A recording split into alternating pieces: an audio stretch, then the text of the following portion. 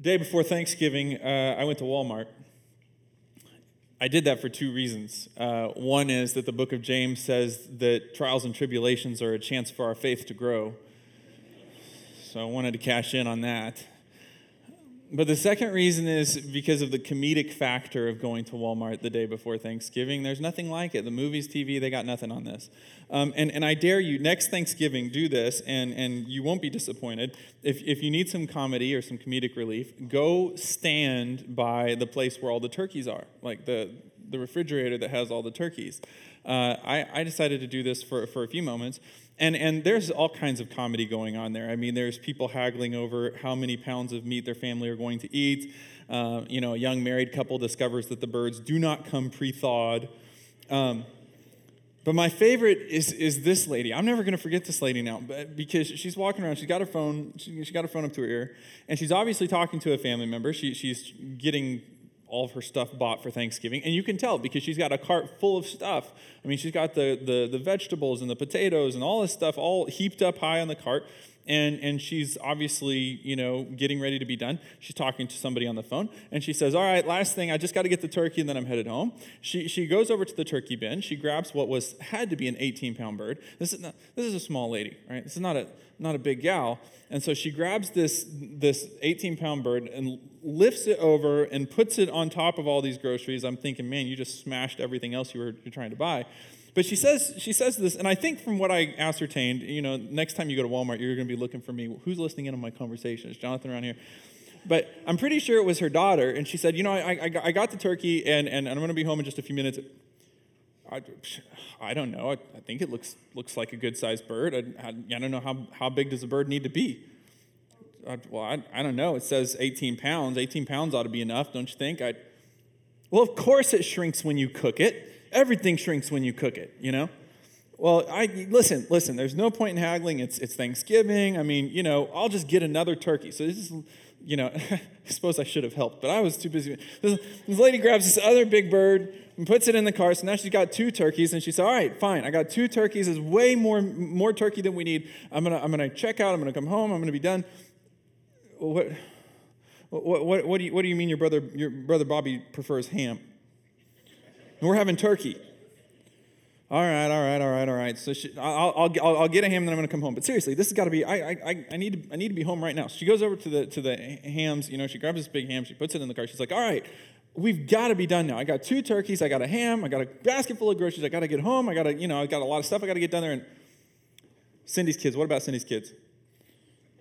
What do you mean Cindy's kids do not eat turkey or ham? Come on. What do they eat? Chili dogs. All right.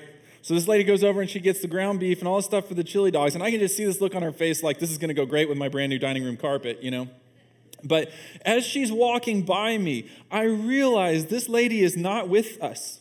She's at Walmart physically, but mentally she's not with us at Walmart. I can see the haze over the eyes. And I forgive her for running over my foot with her cart, because at the end of the day, I recognize that her mind is somewhere else, and I know what she's thinking. She's thinking, did I get too much food? Did I get not enough? People going to be hungry? People going to starve at my house? Am I going to burn something? Will this all fit in my oven? Did I dust the curtain rods? Right? Is my mother-in-law going to like the new valances? And beyond that, is my mother-in-law going to bring dessert again? Because I keep telling her I will cook the dessert. What is it up with this woman? Does she think I can't make a dessert? Does she not like my desserts?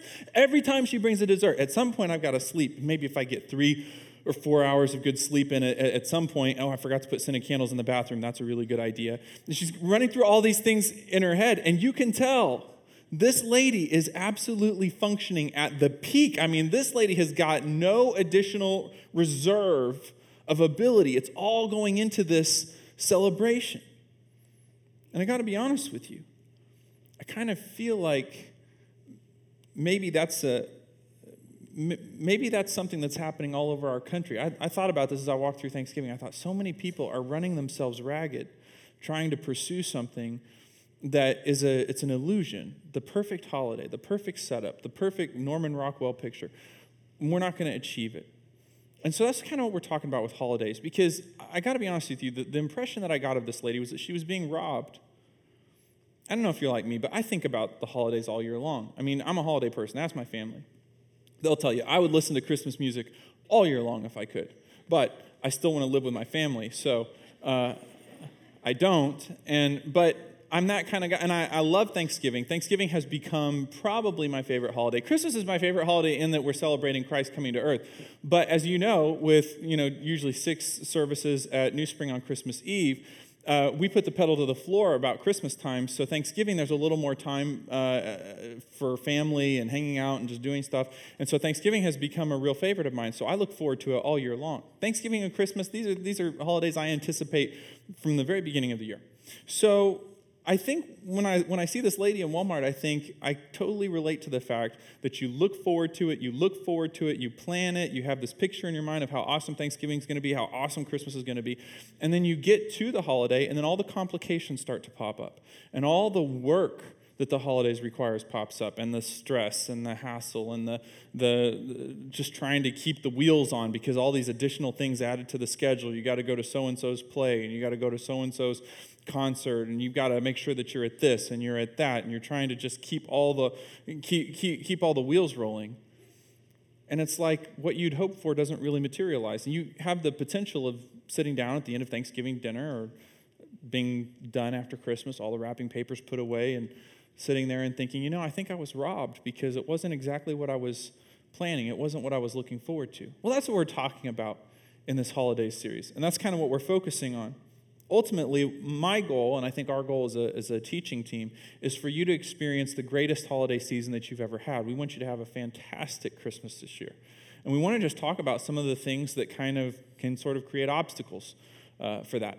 And today, I get to tackle a topic I love. We were in the middle of our planning. This is more than you want to know, but we have these little planning meetings where we're sitting and we talk through the series, and here are the talks that we're going to do, and who's going to do which talk, and what's the talk going to be about. And so we had kind of sketched out holidays. And my dad said, Jonathan, I want you to do this talk, and I want the talk called My Crazy Family. I just kind of chuckled. I said, you do realize you're part of my crazy family, right? But seriously, I do think that one of the biggest sources of stress in the holidays is family. I thought about this. Is it or is it not true that the chances are better than even that at some point during this holiday season, you are going to get a big, fat, double dose of someone in your family that you take much better in small doses? Truth? Right? So we got to deal with that. Because I understand not all families have tension during the holidays. I get that. But I do think that if there's any potential for tension in your family, I do think the holidays will flush that out. There's chances that at some point you may feel like you're in the spotlight, like everything you do is being evaluated by another family member. Or maybe you'll get a remark from somebody and it'll feel like a zinger, and you'll have to figure out how to respond. Or you're going to walk into tension that you didn't ask for. Or worse, and I think this is maybe the biggest one, and I think all of us have experienced this at some point or another, you're going to be in a situation where you feel like you're in the middle. There's 2 factions of family. They don't get along with each other, and you kind of walked right into it. Now you're in the middle of that, or you've got 2 people in the family that don't get along, but they each get along with you, sort of, and so you find yourself being the back and forth person. So whatever your situation, I want to give you 3 keys to dealing with family craziness this year, and here's how I found them. When Dad said, I want you to talk about family issues that create stress during the holiday season, I knew that there was not necessarily a specific Bible story that I could point to and say, okay, here we're gonna take this story apart and we're gonna figure this out. So instead, I decided to take a different path. And I opened the book of Proverbs. Anybody else here love the book of Proverbs? I'm a huge fan of the book of Proverbs. Here we have King Solomon, who's the wisest man that ever lived. God gave him an incredible measure of wisdom, and he's writing down he's writing down these teachings of wisdom for us to keep and to digest and make part of our everyday routine. And so what I decided to do was open the book of Proverbs, and I just took out a highlighter, and I began to highlight everything that I thought really dealt with highly stressful interpersonal relations. Then I took those verses and I put them in columns, and I tried to take the top 3 topics or the top 3 pieces of advice Solomon gives that I could give you. So I didn't really come up with these by just thinking, okay, what's the top 3 pieces of advice Jonathan Hoover would give you? I literally got these straight from Proverbs, and I'm telling you that ahead of time because I just want you to know these are way more simple than I thought they were going to be. When I came up with this list, I thought, man, I don't know what people are going to think about this because these are things that seem so simple. But the more I looked at it, the more I thought, wow, they're simple, but they're hard to do. And so I'm just going to walk through these with you. 3 keys, if you're taking notes, on how to deal with family stress at the holidays. The first 2 are going to deal with if you have somebody in your family who's a button pusher. Okay? You know what I mean by button pusher, right? They have the skill of raising your blood pressure. They know what to say and what to do to get you riled up, right? So if you have a button pusher in your family, these first 2 are for you. If you are someone in this room who says, I have no one in my family who's a button pusher, we're all angels. The third one is for all of us, so that'll help you. And eventually God will send you some kids, and then you'll be with the rest of us, okay? So here's the first one. If you have a button pusher in your life this holiday season that's a family member or otherwise, but if you have a button pusher and they do something to really get you riled up, here's the first thing. This was the most common thing that I found in the book of Proverbs, and it's this: slow down and think. I know that sounds just so simple, but I promise you, open the book of Proverbs and see if I'm not right about this. It's just over and over and over and over. I could not skip it because it was the main thing that jumped off the page that Solomon says. You need to slow down and you need to think. And I think this is important because we tend to be reactive. I mean, there's going to be somebody in this room who's going to say, Jonathan, my mother-in-law is out to terminate my life. Like, this person does not like me. She never accepted me. No one was ever going to be good enough for her son anyway. I had no idea I was stepping into this, but she's had it out for me since day one. And everything I do is wrong. Everything I say is wrong. I can't be around her without somehow getting her upset with me. And so I react. When she's upset with me, then I get upset, and we have this sort of reactive thing going on, and it creates family stress. And I don't even like going to her house because it just gets uncomfortable because there's all this pushback, back and forth, Or there'd be somebody else here who'd say, you know what, Jonathan, it's just a button pusher in my family. I don't know how else to say it. It's a brother, it's a sister, it's an uncle, who knows? But they push my buttons. They know exactly what to say, but they hide what they say, They make it sound like a compliment, but I know what they're really saying, right? So every time, my brother's at my house, he always tells me how cozy it is, but I know that cozy is code for small and informal. But everybody else thinks he's being nice. He's not being nice. He's pushing my buttons, The Bible says that when somebody is pushing your buttons, we need to slow down and we need to think. I want to read this verse to you in Proverbs chapter 16, verse 32. It says this: whoever is slow to anger, so whoever turns down their sensitivity knob so that anger doesn't happen as quickly, is better than the mighty, and he who rules his spirit better than he who takes a city, or that means better than he who conquers a city. So Solomon's saying, look, it's better than a military victory. It's better than going in and dominating a whole city if you can manage to dominate what is inside of you. He's saying the real win, if you want to know what the real win is in relationships, it's not having the last word. It's not knowing the exact right thing to say when somebody comes at you with a zinger. It's not catharsis. It's not getting out there and just saying whatever you feel and being aggressive with it. Solomon says, if you want to know what the real win is, if you want to know what's going to make you feel good when you walk away from it and know that you handled it right, it's self-control. Well, that's easy to say. It's hard to do. But Proverbs does give us a few keys about how this can happen in our lives. And by the way, let me give you this one other verse. Proverbs chapter 13, verse 16 says it just so simply. It says, wise people think. All right, now that was brilliant. That's what you got out in the cold for this morning, right? Wise people think before they act. So I'm just breaking down what the Bible says. That says that what that means is that a foolish person acts before they think, right? Because this is what Proverbs does. It contrasts the wise person and the foolish person. So the wise person thinks before they act. The foolish person acts before they think. And Jonathan is very, very good at acting before he thinks. This is what God's been pointing out to me this week. God's saying, Jonathan, listen, you got your order of operations wrong. When there's tension, when there's discomfort, and when you tend to be reactive, what's happening is you're acting before you think. And God's saying, maybe it's time that you work, and I'm saying this to me more than anybody else, but God is saying, Jonathan, maybe you need to work a little harder at trying to think and then act. But can I just tell you what's hard for me about this? I'm going a little off script, but can I tell you what's hard for me about thinking before I act? It's not really thinking before I act that's a problem. It's thinking before I talk that's a problem. Right? Is anybody else with me on that? I just tend to, things fly out of my mouth. I'm almost one of those people who needs to hear myself say something to know what I think about it. You know? I've always been that way. You know, I think first and I talk first and I think later.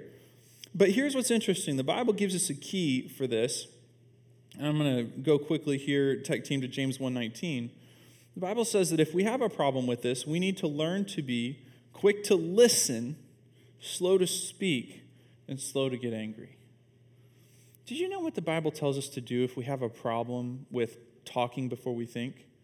The Bible says we need to open our ears because we can't be talking and listening at the same time. Now, I know this is what my second grade teacher tried to teach me a lot of years ago, and maybe it's taken me this long to come online with it, but this was really huge for me this week.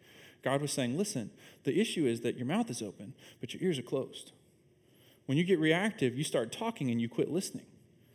And God is saying, listen, when those moments happen, you get into that tense situation, God is saying it's time to open up the ears and close the mouth. And more than that's how we calm down.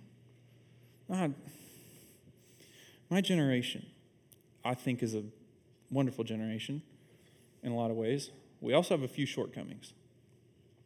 And I've been just kind of watching as things have developed over the years, and now in my generation, we have kids running around I've been watching how we parent, how we get along as couples. And one of the things that concerns me is that I feel like my generation struggles with the idea of calming down. When we get activated, when we get upset, I don't know, I just feel like we've lost the ability to learn how to kind of to calm down from the inside. I was at the mall the other day, and I watched parent after parent after parent, my age, parents yelling at their kids in public, which is no better than, it's no better to yell at your kids in private, but here they are in public without even thinking, yelling at their kids, saying terrible things, and I'm watching their kids yelling at each other, and I'm thinking, dear me, I don't even know what the next generation's going to look like.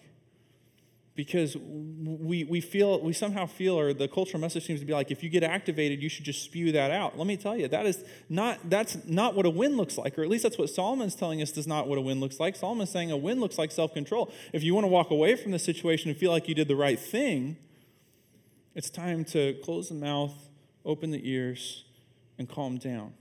It's one of the greatest things that you can ever give. One of the greatest gifts you can ever give your kids is to personally learn the skill of calming down and to teach it to them. Because this world is always going to be full of things that are going to spark anger. And a person who can manage to keep their temper, a person who can manage to keep it under self-control, that person is going places in this world. Which, by the way, for whatever it's worth, most of us have this ability already baked in. It's just that we don't use it with family. Because I have people come in sometimes and they'll tell me, Jonathan, I have this terrible anger problem. I lash out and I say really terrible things. I call my spouse names and say things that I shouldn't. And I'm worried, maybe I've used some language around my kids that I really shouldn't use. But I have a really hard time controlling it. And I say, okay, really, how is this playing itself out at work? Have you cussed your boss out? Have you yelled at him? Can you tell me how much have you been this way when you go to work? Well, I know I'm never that way at work. I'm professional. I have a filter. I think things through before I let them come out my mouth, and I watch myself, and I'm that way with when I go out on a sales call, I'm very careful on that call and try to make sure that I handle things correctly. And no, I've never had that kind of problem at work. Well, let me tell you, if we can do it at work, we can do it at home.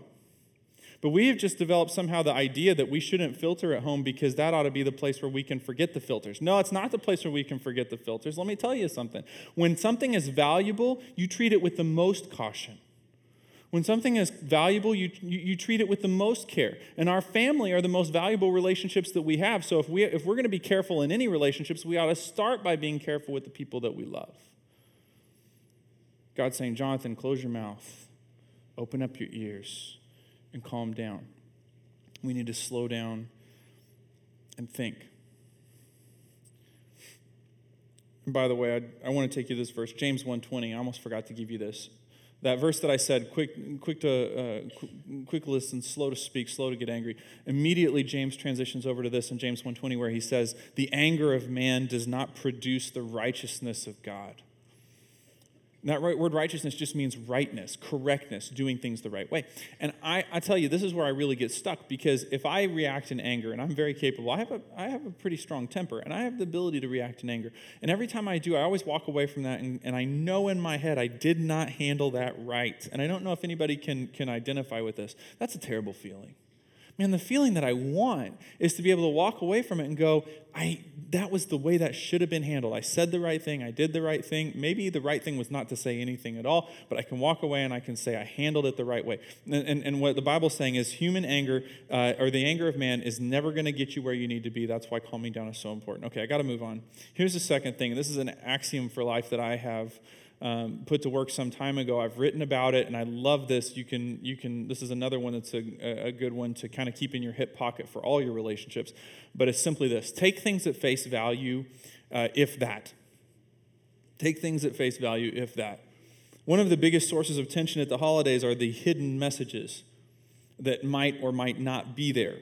I already talked about the whole your house is cozy one. Well, maybe it's your mother who seems disappointed that you didn't wear the sweater that she bought you for Christmas last year. Or maybe it's that your mother's disappointed because you only ever wear the sweater she buys you for Christmas when she comes over to the house. Or maybe it's that no one's eating your cranberry sauce. Or your husband's family never invites you to play touch football with them. I mean, what are they, sexist, or do they just not like you? Your wife's dad hugs everyone in the entire family and gives you a handshake. And you're thinking, will I never be good enough for him? Why has no one commented on the turkey? Is it dry? Is it inedible? Do they think I'm a terrible cook? I mean, at the holidays, we become experts at reading between the lines, pros at looking for the hidden meanings. But here is a bit of freedom for your holiday season. I'm going to set you free in the name of Jesus. You do not have to pay attention to hidden meanings. You can just forget about it. Quit worrying about reading between the lines, and I'll give you 2 really excellent reasons why you should not worry about it. If somebody's trying to slip a hidden message underneath something, I'll give you 2 good reasons why you should just let it go. Here's the first one. If you react to people's hidden messages, you are teaching them that is how they can communicate with you, right? If you let someone play games with you, you are teaching them that that's how they communicate with you, is by playing games. But if you teach them that in order to get your attention and to communicate with you, they have to deal with it directly, they have to deal with it head on, you are teaching them that is how to communicate with you. Here's the other one. We actually gain respect by overlooking those things. Look at this, Proverbs 19, verse 11. I've never seen the second half of this verse before this week. First half of the verse says, sensible people control their temper. That makes sense. Second half says they earn respect. Now, anytime the Bible tells us that you can earn respect by doing something, my antenna are up, because I'm always interested in earning respect. They earn respect by overlooking wrongs. See, the reason that we find hidden meanings is that we're looking for something wrong.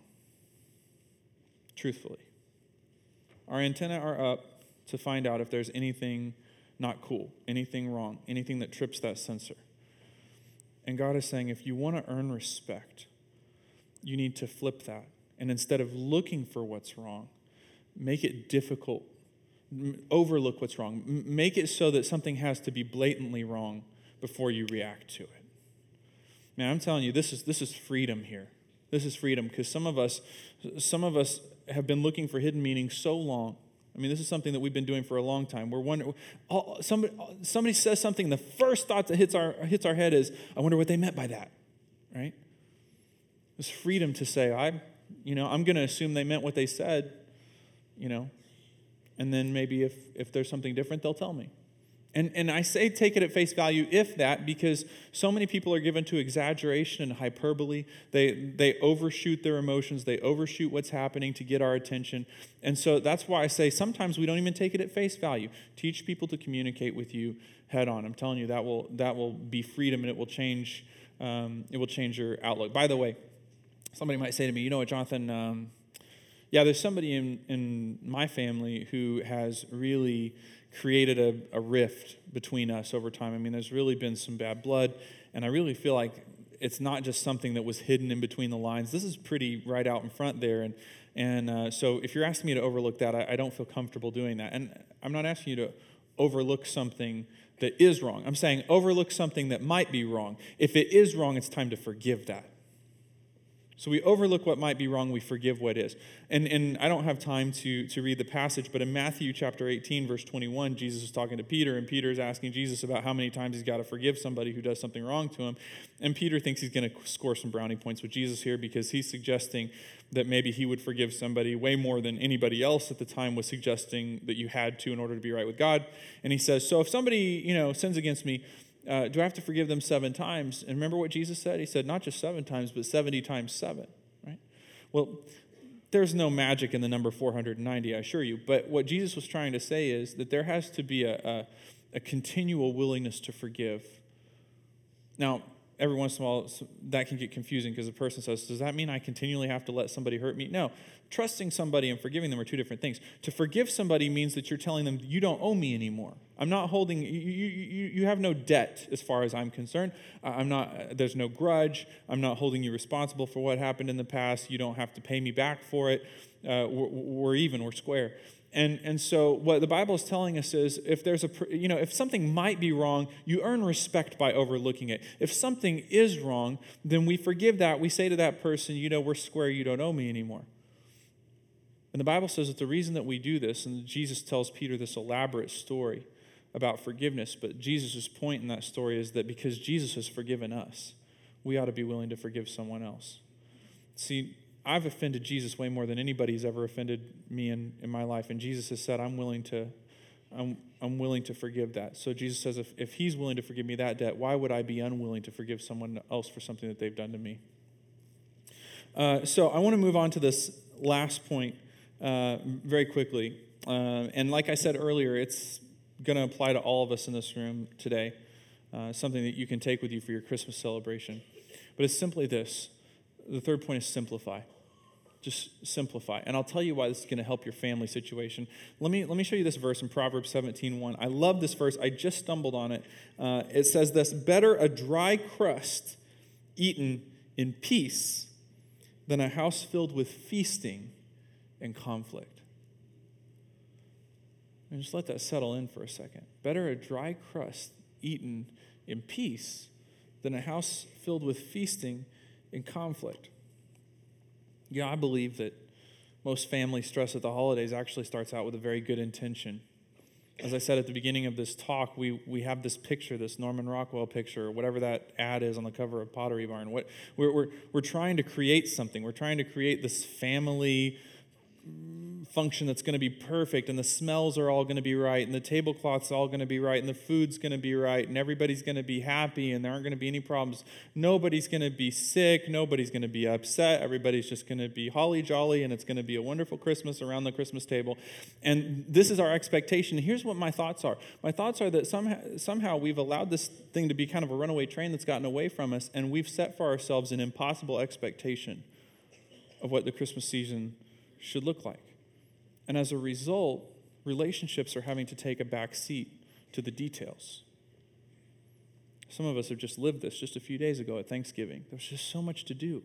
So much to do. And maybe if you would look back at it and try to take a look back at last Thursday, you would go, you know what, maybe I didn't have enough time to connect with people that I love. Maybe some of the most important things I was looking for from Thanksgiving didn't really happen because the details, the plans, trying to make sure everything happened, trying to make sure that all the wheels stayed on and kept rolling. Sometimes we just need to simplify. The Bible says that it's better to have a dry crust eaten in peace than a house filled with feasting and conflict. It means that the relationships are more important than the details. I think our expectations are quietly hijacking what could be an incredible experience for us. Solomon comes along with this proverb. Now, there's a story in the Bible about this. In Luke chapter 10, most of y'all know where I'm headed with this, but this story is about Jesus and 2 sisters, Mary and Martha. The Bible says Jesus was continuing on his way to Jerusalem, and they came to a certain village where a woman named Martha welcomed him into her home. Her sister Mary sat at the Lord's feet listening to what he taught, but Martha was distracted by the big dinner she was preparing. And she came to Jesus and said, Lord, doesn't it seem unfair to you that my sister just sits here while I do all the work? Tell her to come and help me. But the Lord said to her, my dear Martha, you are worried and upset over all these details. There is only one thing being worth being concerned about. Mary has discovered it, and it will not be taken away from her. So here's the story. Jesus is on his way to Jerusalem, and they stop in at Martha's place. Martha is, from what we can tell, probably a fairly well-to-do woman. She invites Jesus and his entourage to dinner. Probably a little bit more than probably a little bit more than the 12 that we would normally think of. This is going to be a big dinner. And Martha's got a lot of preparations to make. She's trying to make sure all the tablecloths are clean, all the best china is out. She's making sure everything is perfect. She's checking on the food on the stove. And she's just, you know how it is. The lady of the house is just fluttering around. It's like she's constantly in like 5 places at once. And she's trying to make sure everything is just perfect. And she looks over. She wants to say something to Mary, make sure Mary's checking on what's in the oven, her sister Mary. And when she looks over, she realizes Mary isn't in the kitchen. She hasn't been in the kitchen now for a little while. So she figures, Mary's probably off doing something else, trying to make sure the house is nice. So she starts looking for her. And when she finds Mary, she finds her in the living room. And Jesus is in the living room, and he's kind of talking to everybody, sort of talking and teaching and doing what he does. And Mary has planted herself right down in front of Jesus, sitting on the floor, listening to what Jesus has to say. And I think Martha, inside, kind of exploded a little bit. But I can't read this from the text, but knowing how relationships work, part of me feels like at first she tried to kind of keep it inside. She goes back to the kitchen, she's upset, she's muttering to herself, and kind of banging pots and pans around a little bit, hoping that Mary gets the picture, understands what she's doing wrong, and hops up and comes and helps in the kitchen. She has a few choice words that she's wanting to share with Mary at some point. But she notices that Mary's not getting the picture, and finally she cannot handle it anymore, and she erupts. And she goes in the living room, and she speaks specifically to Jesus, and she says, don't you think it's kind of unfair that I'm having to do all this hard work? Mary's not helping me at all, and here she is, she's just sitting in here listening to you. Make her get up and come help me, right? And Jesus says to her, my dear Martha, which I love the fact that he says that, because I've heard a few preachers preach on this, and they talk as though Jesus was somehow calling Martha on the carpet. Jesus was not calling Martha on the carpet. He treated her with the term of endearment. He said, my dear Martha. He said, you are, 2 things. He said, you are worried and you're upset over all these details. I wonder if there's somebody in this room who would say, last Thursday, I found myself quite worried, and I was very upset, and the details were driving the train. He said, there's only one thing that's necessary. Mary has found it, and it won't be taken away from her. Now, I've talked about this in a previous message, and I'm going to ask your forgiveness for going back to this same thought, because I think it's important. I think we need to talk about it at this point. I've always tended to divide my life endeavors into 2 categories. There's bad things, and I want to try to minimize those. I don't want to do bad things. The more I can stay away from bad things, the better. And then there's good things that I view as being a positive, and I want to live my life pretty much in that zone. And that's kind of the simplistic way I looked at things for a long time. And I think if you were to ask Martha, hey, Martha, all the stuff that you're doing, you're kind of angry right now, but all the stuff that you're doing trying to get ready for this meal, is it a bad thing or a good thing? I think she would say, well, all of it's very good. It's very good stuff. I'm doing all these things for Jesus and for his, for his disciples, and I'm trying to make this really nice meal. So yeah, it's all good things. And then Jesus comes along and says, there's a 3rd category. See, there's good things, there's bad things, and there's things that ultimately don't matter. And see, somewhere in my area of good things, I often don't pay attention to the fact that a lot of that is crowded by things that don't really matter. That's what I think Jesus was trying to tell Martha. I think he was trying to say, listen, there's only one thing that's necessary, but it's as though you've been distracted from it because there's all these things that don't ultimately really matter, and they're crowding out the good things that I want you to have. It's as though Jesus is saying, listen, honestly, the best tablecloths, it doesn't really mean anything to me, and the nicest china and all the wonderful things that you're preparing, you could just prepare any old thing and that would be fine. Ultimately, the most important thing is the relationship. See, that's when Jesus said, Mary has found the one necessary thing. What is he talking about? He's saying Mary understands that it's about the relationship, it's not about the meal. It's about the relationship. I say that because I think we live in a culture where we're just so busy. I mean, we go constantly. There's something on our plate. And then when we don't have anything on our plate, we have our smartphones. Truth. You know, we get a few minutes of downtime with each other, and what do? We pull out the phones and we start looking at stuff. And God is saying, listen, there's good things, there's bad things, and there's things that ultimately don't matter. But if you're not careful, the things that ultimately don't matter will crowd out the good things. That's why I'm saying we need to simplify. If you want to have a great holiday season with your family, we need to look at our holiday plans. We need to look at our calendar, for Pete's sake. We need to look at our big celebration plans and all those things. And believe me, I'm all about big celebrations. Have a ball. Do all those things, but don't do them if it's going to crowd out the ability to have that time with those relationships and to put those at the center stage. Because the meals will come and go. The plans will come and go. The relationships are what will last. So we need to simplify. And I can't finish this message without thinking about what Jesus was saying, because Jesus was saying, Mary has found the one necessary thing. And that was truly a relationship with him. She's sitting there and she's listening to what he's saying. I guess I just think about this. I get this so topsy-turvy. You know, I don't know if you're, but if you can see what I'm saying, but I tend to make it upside down. It's like Jesus is saying, you know what, the most important thing is a relationship with him. And then it's relationships with other people. And then it's plans, details, all those things that tend to suck up our attention. And you know what I do? I'm guilty of flipping that triangle. It's all about the details. It's all about the celebration. It's all about making sure that everything is perfect. And then it's about people. It's about relationships with my friends and with my family. And then after that, it's about Jesus. Can't forget Jesus. It's Christmas, you know. And I put Jesus at the bottom of the pyramid. And it's like God is coming to me and saying, Jonathan, if you want to have a great holiday season, you need to invert that and make sure you keep me first, a relationship with me as primary, then a relationship with the people that you love as secondary. And finally, it's whatever the details are that you can manage while you keep those other two things first. So that's what God has called us to do. And I hope you have a fantastic holiday season. I don't have time to say this because I have 1 minute till the service is over, but I was telling Wendy between services, I didn't talk about this in the first service, but I couldn't help but think about our second married Christmas. I had, you guys know, because I've talked about this a lot, but at one point early on in my marriage, I decided I wanted to be an automotive mechanic. And I actually was for a while, believe that or not. And when I went to get training in automotive mechanics, I went to what was at the time considered the finest school in the country, and it was in Wyoming, in the middle of nowhere. And we lived in a little 425 square foot apartment in the middle of Laramie, Wyoming. And our first Christmas came, and it was just us. It was just the two of us. And it was a tiny apartment. We had a tiny tree, and I didn't know exactly how to keep a tree alive, and so it was a tree for a little while, and then it was branches. And